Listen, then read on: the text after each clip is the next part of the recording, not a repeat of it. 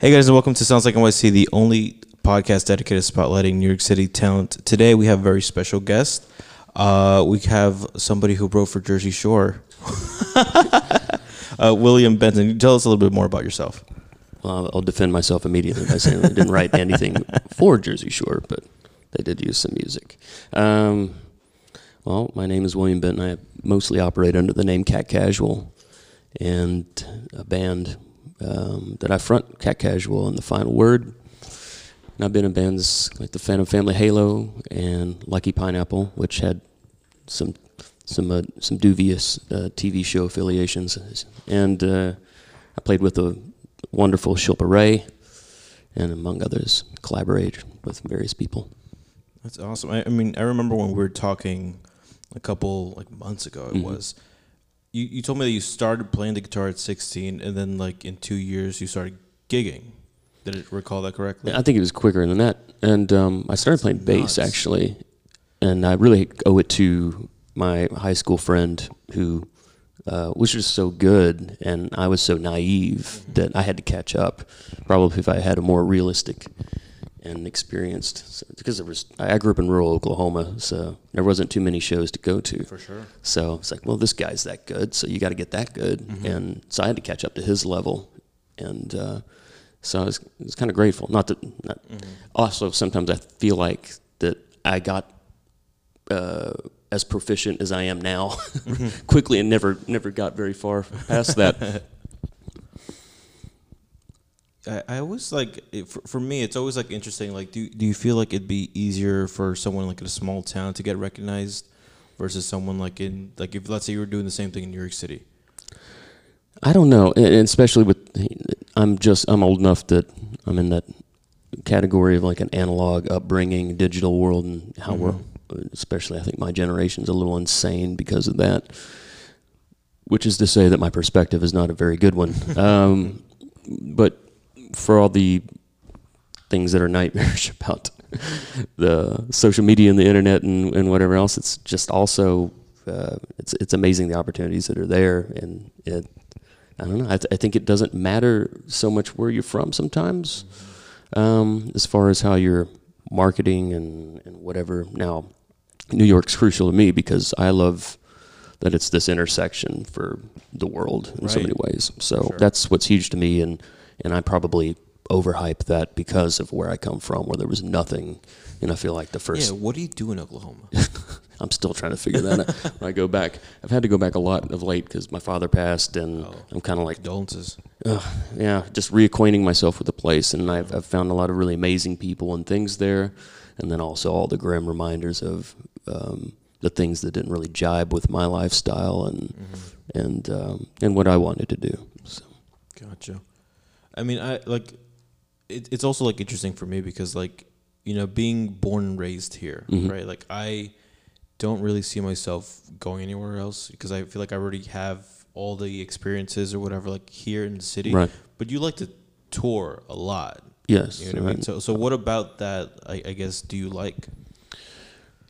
It's fun. I think I can only kind of owe it to what I was kind of alluding to there, which is I have a real problem with feeling like the first 18, 20 years of my life hardly counted because there was just nothing. It was, there's a similar perspective there. A lot of people can't imagine leaving there. When I go back, it's how do you live in those big, scary cities? And I'm no, this is the scariest fucking place I've ever been in my life right here. And I grew up thinking that way. I grew up out of books, films, and records.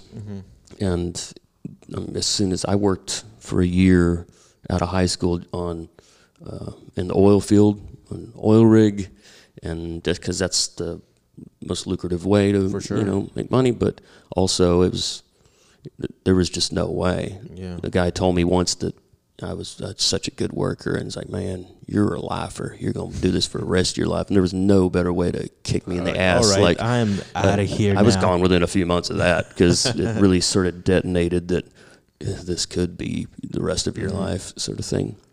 Not to, never, I have plenty of, my father worked in the oil field and such, and the poor guy, he had 2 sons, and we're both like me, you know, like books and records and just nerds and creative types, and he was truck driving, race car driving, chain smoking vet, but he was always super supportive, and awesome. I really, his passing, I always knew he was great, Right. and unusual in a lot of ways as far as that goes. But his passing really hit home how lucky we really were that he didn't, you know, chastise us for being sure who we were.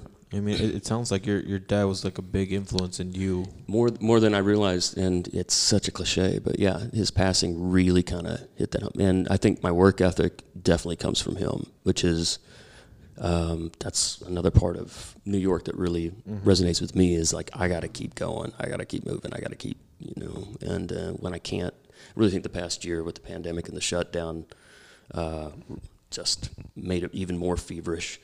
That, man, I got a lot of work to do. Yeah, for and sure. It kind of spooked me because I also, in sitting around and not being able to go anywhere or do anything, and the creative faculties kind of shut down too, because I think things like touring and meeting people and seeing things, that's an essential part of the mechanism. And not having that and just sitting around and you know, just getting, you know, completely like, when's this going to end? And I'm just getting like tired and gaining weight and just really out of my element in every way. And so it's time to bust ass and get back to work and do everything. So Time to get back to work.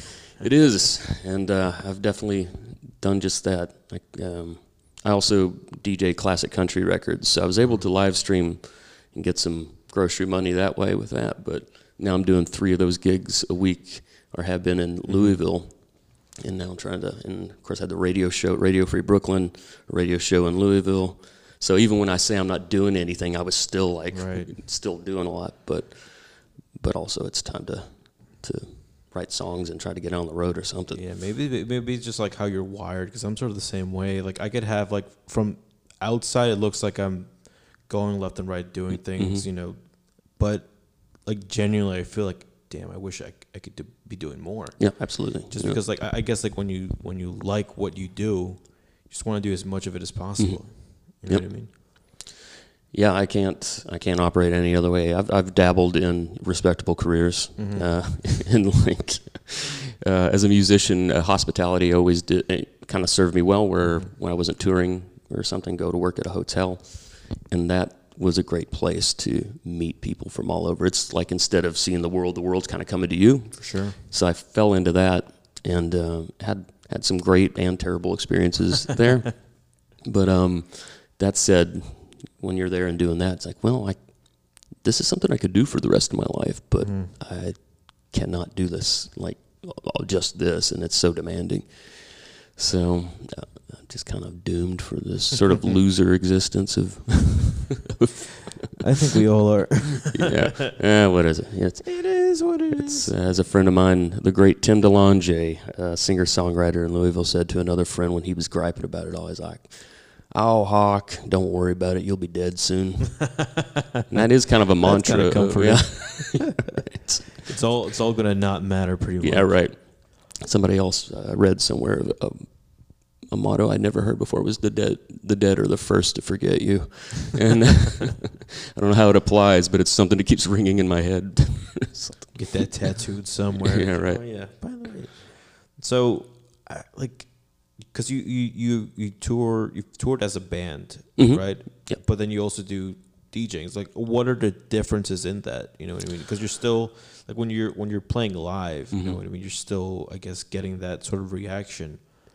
Yeah, and I think that's probably the only way I can reconcile that is to say I've done some more, how would we say, proper DJing. And I can't say it did a lot for me. It was only when my classic country music of my youth kind of came back into early aughts. You know, I went a long time just getting deeper into the underground and psychedelia and punk rock and art rock and obscurities. And then Waylon Jennings passed away in the early aughts, and I think my brother and I both. I think that was a moment where it's like, this music that meant a lot to me when I was younger that I haven't been listening to because I really didn't like popular country music for a long time. Caused me to go back to that stuff. And I always wanted to have like DJ that stuff, and it was so uncool that was kind of cool to me, which is like, how would that go? And so I kind of pushed for it, and it's been amazing. It just keeps ramping up, and I have a massive collection of those records because they were never worth enough to sell. I did love them. And every time I got poor, I always had to sell like valuable records. Well, those were, these are things come from the dollar bin mostly and stuff. But still, it's this really meaningful music to me when it's good. And that has influenced my music so much as far as like more of a very direct narrative, stories, stuff like that comes from when I think country music is really good. But yeah, doing something for a crowd, there's either people there to see country music and they don't know DJ culture. So it would drive a real DJ nuts how they're always just like, what is this? Yeah. What are you doing and how? And then, of course, they always have requests, which is another taboo. But I'm okay with all that because they really are, and they just love it. Right. Or there's people that are a little more hip and just think it's bizarre that I'm doing those records. And I just kind of get all kinds. And it's so much fun. And then the radio shows came as a result in Louisville and then Radio Free Brooklyn. And it's been great. But at the same time, then people ask if the band has gone country or something. I'm like, no, not at all. That's just a different side of me. Yeah. The last record kept being called Gothic Psychedelia, and I think that's pretty spot on. I wouldn't have come up with that. But also, if people show up to see Cat Casual, the musician, after just watching Cat Casual, the DJ, that might be an upsetting experience. For sure. I mean, that's why you have different monikers, I guess. Some people do, yeah. I've tried to be more economic about it, but yeah, it might backfire. Yeah. So I'd like to talk about like what song would you like us to, I guess, play for the audience right now? There's a song on the last record called the one that kind of was, it was released just ahead of COVID. Bought a van, ready to go, and it got shut down. So how the record was absorbed subsequently was a very slow sort of crawl because it wasn't really getting promoted or anything. Right. So it's funny to watch the initial singles kind of like, and then other ones kind of rise to the top. Like people seem to like that more. And a song that I'm really proud of because it is a little outside the pack is called Glorious Life. It's a result of maybe more poppier stuff that I'm into, like XTC, Smiths, things like that. But Big Star in particular. So that's a song I'm especially proud of because it's definitely kind of marks a change in things, as far as songwriting goes. Awesome. Well, let's play it.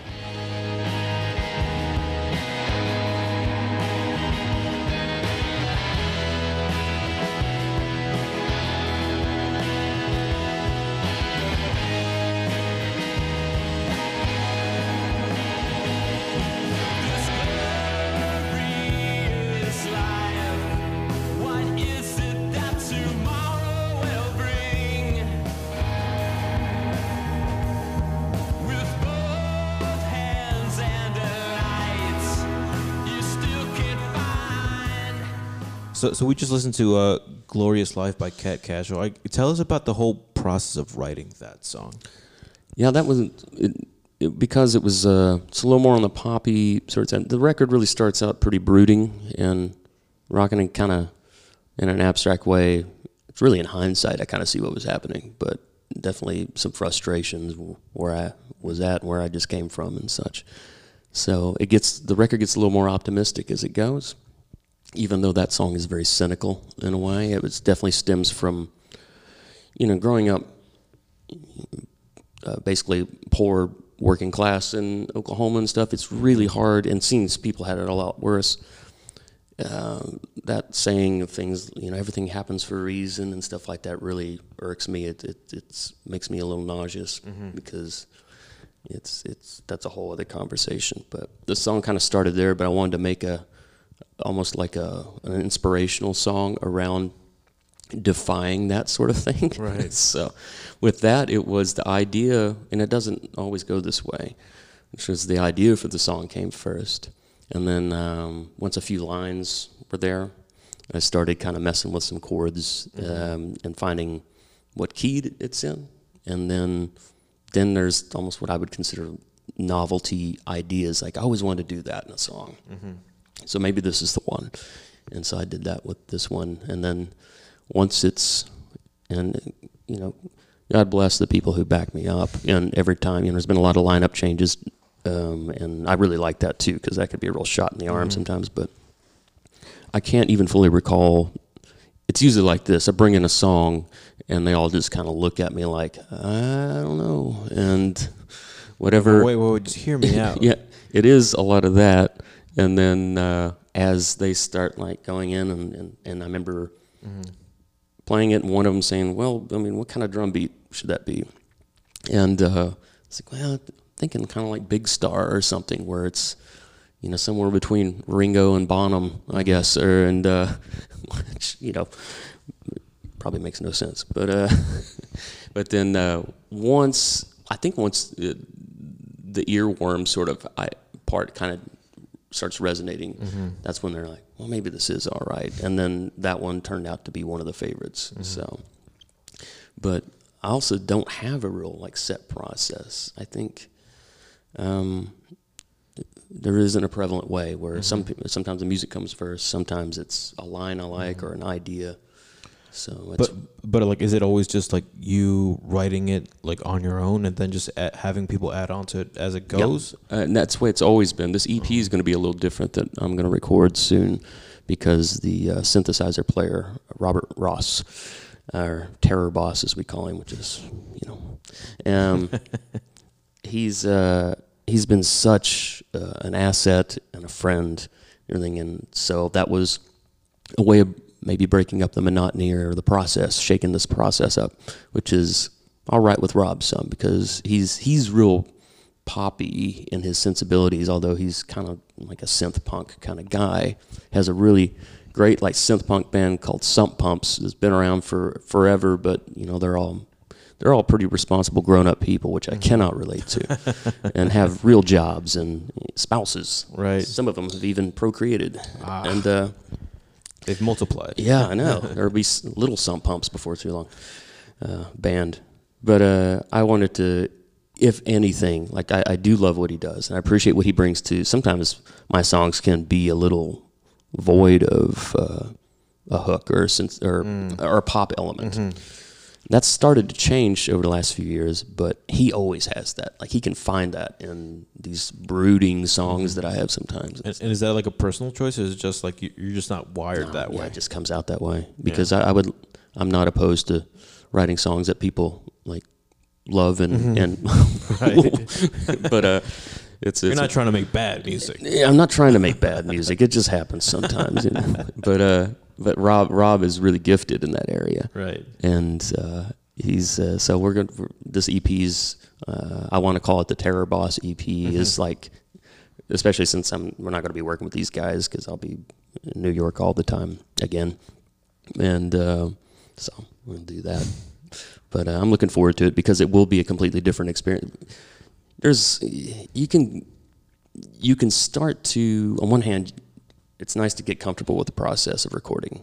But on the other hand, when you've done it so many times, you're like, how special can that be? Right. So I'm pretty into getting, in my advanced years, my old age, I like getting nervous because I never get nervous about anything anymore. Right. And so it does make me a little nervous that these are going to be, kind of different songs. I don't know if we've done one of these songs that, I wrote and then I had him write a middle part for. We've done that live, but the rest of them have never been played live. And yeah, I'm anxious to change up the process a little more in a different way with these guys. There's a saying, old whores don't giggle much, and I might have made that up, but that's a pretty good. You should trademark that. I think Hunter Thompson actually said it. I think about it. There are some sayings. I said that on social media recently. If I've ever said there's a saying in Oklahoma and say something that's slightly upsetting, there's a good chance that I made it up, and I'm cloaking it. I'm that's the way to do it, though. I'm deflecting the blame somehow. But, No, yeah, I mean, like, and you've also done, work for like short films and Broadway productions. I mean, you sort of, Well, off Broadway.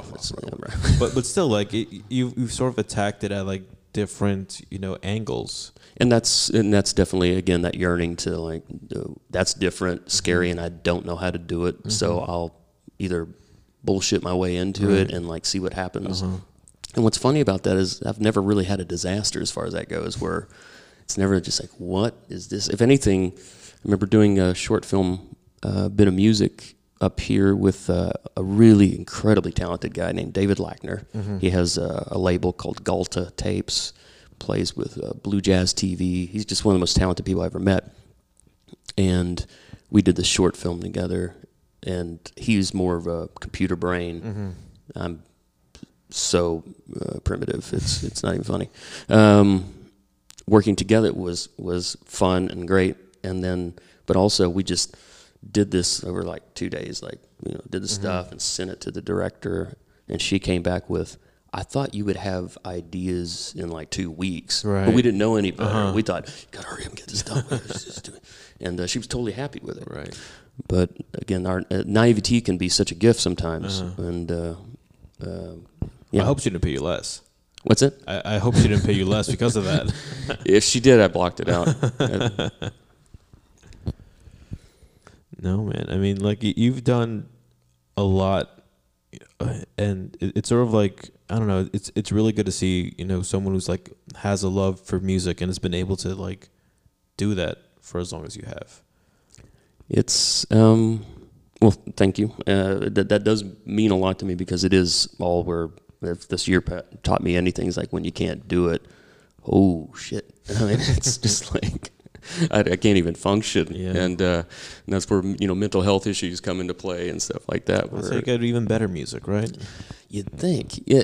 Seriously, if a fortune teller could have told me the year before, you're going to have a year off, you can't work, you can't go anywhere, or whatever, my brain would have went to, I'll write the masterpiece or something, and not, and again, that naivety of, no, it kind of depends on you being with people and going places, and I can't even, it's been hard to read books, even. It's strange, when you should have all the time now to do that. It was more like a procrastination year. Yeah, it kind of does feel that way. Because we all thought, like, this is going to be over in, like, a couple weeks. And like, next month. Yeah, right. And then just, there was a lot of wait and see, and then just never having anything like that in many, many generations. No one really knew what to do. And I think that was, maybe that is it, where it's just you're always thinking it's either going to be over soon or, so there's no reason to get all, any urgency behind it. So I ended up just doing nothing for the most part for the past year, except live streams. So. Hey, maybe if you get lucky, Tracy Short's going to call you back and be like, I want another song. Oh, Lord. It's funny, because when they do that stuff and then they start rerunning them in a different country or something, and I was wondering, like, is this going to, are they going to really, what I learned is other countries mostly, I don't think, like that show, like they can't even get on board with it for like for yucks. Yeah. It's just like, that's why we hate that country. Right. So. To be fair, everyone hates New Jersey. I really love I make as many Jersey jokes as anybody, but I'm from Oklahoma originally, so it's Oklahoma, Texas there.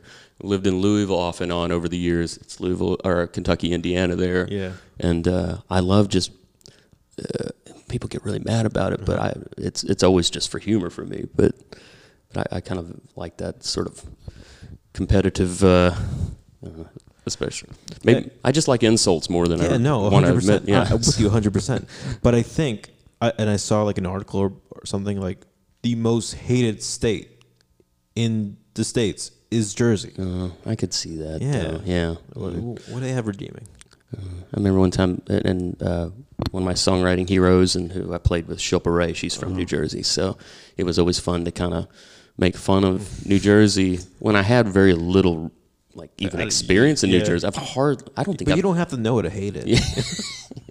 I'd take like a train ride through there and check into Jersey towns and name and like that don't exist, like Rat Stink, New Jersey, to to I wish I was New York, New Jersey, things like that. But she did appreciate that kind of humor. But it's so the way I like to end these interviews off at is like, how do you feel? Like just being in New York City has like changed you as either like a person or as an artist. Like, how's New York City changed you? Just the last couple of days, and I do think part of it is the momentum of coming out of the pandemic and stuff, where you're sitting on your hands for so long, and then I love hustling. Sometimes I can't believe I did the things I've done basically by bullshitting or something. Whether it's, there was a year or two where Second Income was curating playlists in hotel lobbies because I just basically trumped up something I'd done at another hotel, and then someone, and they didn't really know any better, so they'd be like, oh, well, maybe we want you to do that here. And then I think after about 2 years, it's like, why are we paying this guy to do this? and I love the TV extra work on days off to whatever. It is that. It's this it's this condensed environment of so much going on and so many people from all over, and like I said earlier, the intersection to the world. And coming from a place where the world is very small. I mean, not to say that there are some very good people, and I was just reminded of that very recently in Oklahoma, but some people just can't imagine anything outside of their city limits, and that's where it becomes problematic in cases of politics and racism and stuff like that, because they're just scared of what they don't know. But I had to get out, and New York is just one of those places that's always inspired me. I'm not a very, I'm pretty secular, and I'm not very, woo-wooey and stuff yet. I do get a bang out of having this physical, tangible place where so much has happened, and the music that has moved and inspired me to. I've totally been the dork that would find an address where Tom Verlaine and Richard Hell wrote television songs, or somewhere else that's or someplace that's just totally lame now, but that's where this grocery store was where these shows were, and I love that, and it's inspiring, but also that it's always changing. People always complain about the changes, but the history of New York, it's ever changing, and I welcome that. There's always going to be, the money element and stuff like that, but I feel that sort of adds to the experience almost. Of it adds absolutely. It adds to the urgency to work. Yeah. It also you want to I'm also pretty contrarian in a lot of ways. So it's like, I want to beat the assholes, and so that sustains me. If I could make people like that fail, if I could just, if I could do all right, and that's all I like to make art and share with people, and when you do a song and it's out, it's kind of, in my mind, it's less mine, because otherwise it wouldn't leave my room or something. So that's why Jersey Shore takes a song. Well, I didn't write it for Jersey Shore. The band didn't at the time. But what am I going to do? Stand at the record store door and little buddy with a backwards ball cap, you can't buy that record, or that's ridiculous. So it's less mine, and I like that, because it's you're gifting it or subjecting it to people, and but as far as New York goes, it's just these past couple days have just been kind of like that. I talked to you earlier. After here, I'm going to go see an old friend, Shahzad Ismaili, who's one of the most wonderful, talented people I've ever met in my life. And we talked last night for the first time in years, and it was just a reminder how much I love this place. Right. So that's awesome, man. Yeah. Well, best of luck to you, and thank you so much for coming on. Thank you so much. I really appreciate being asked. Awesome. Thanks for living.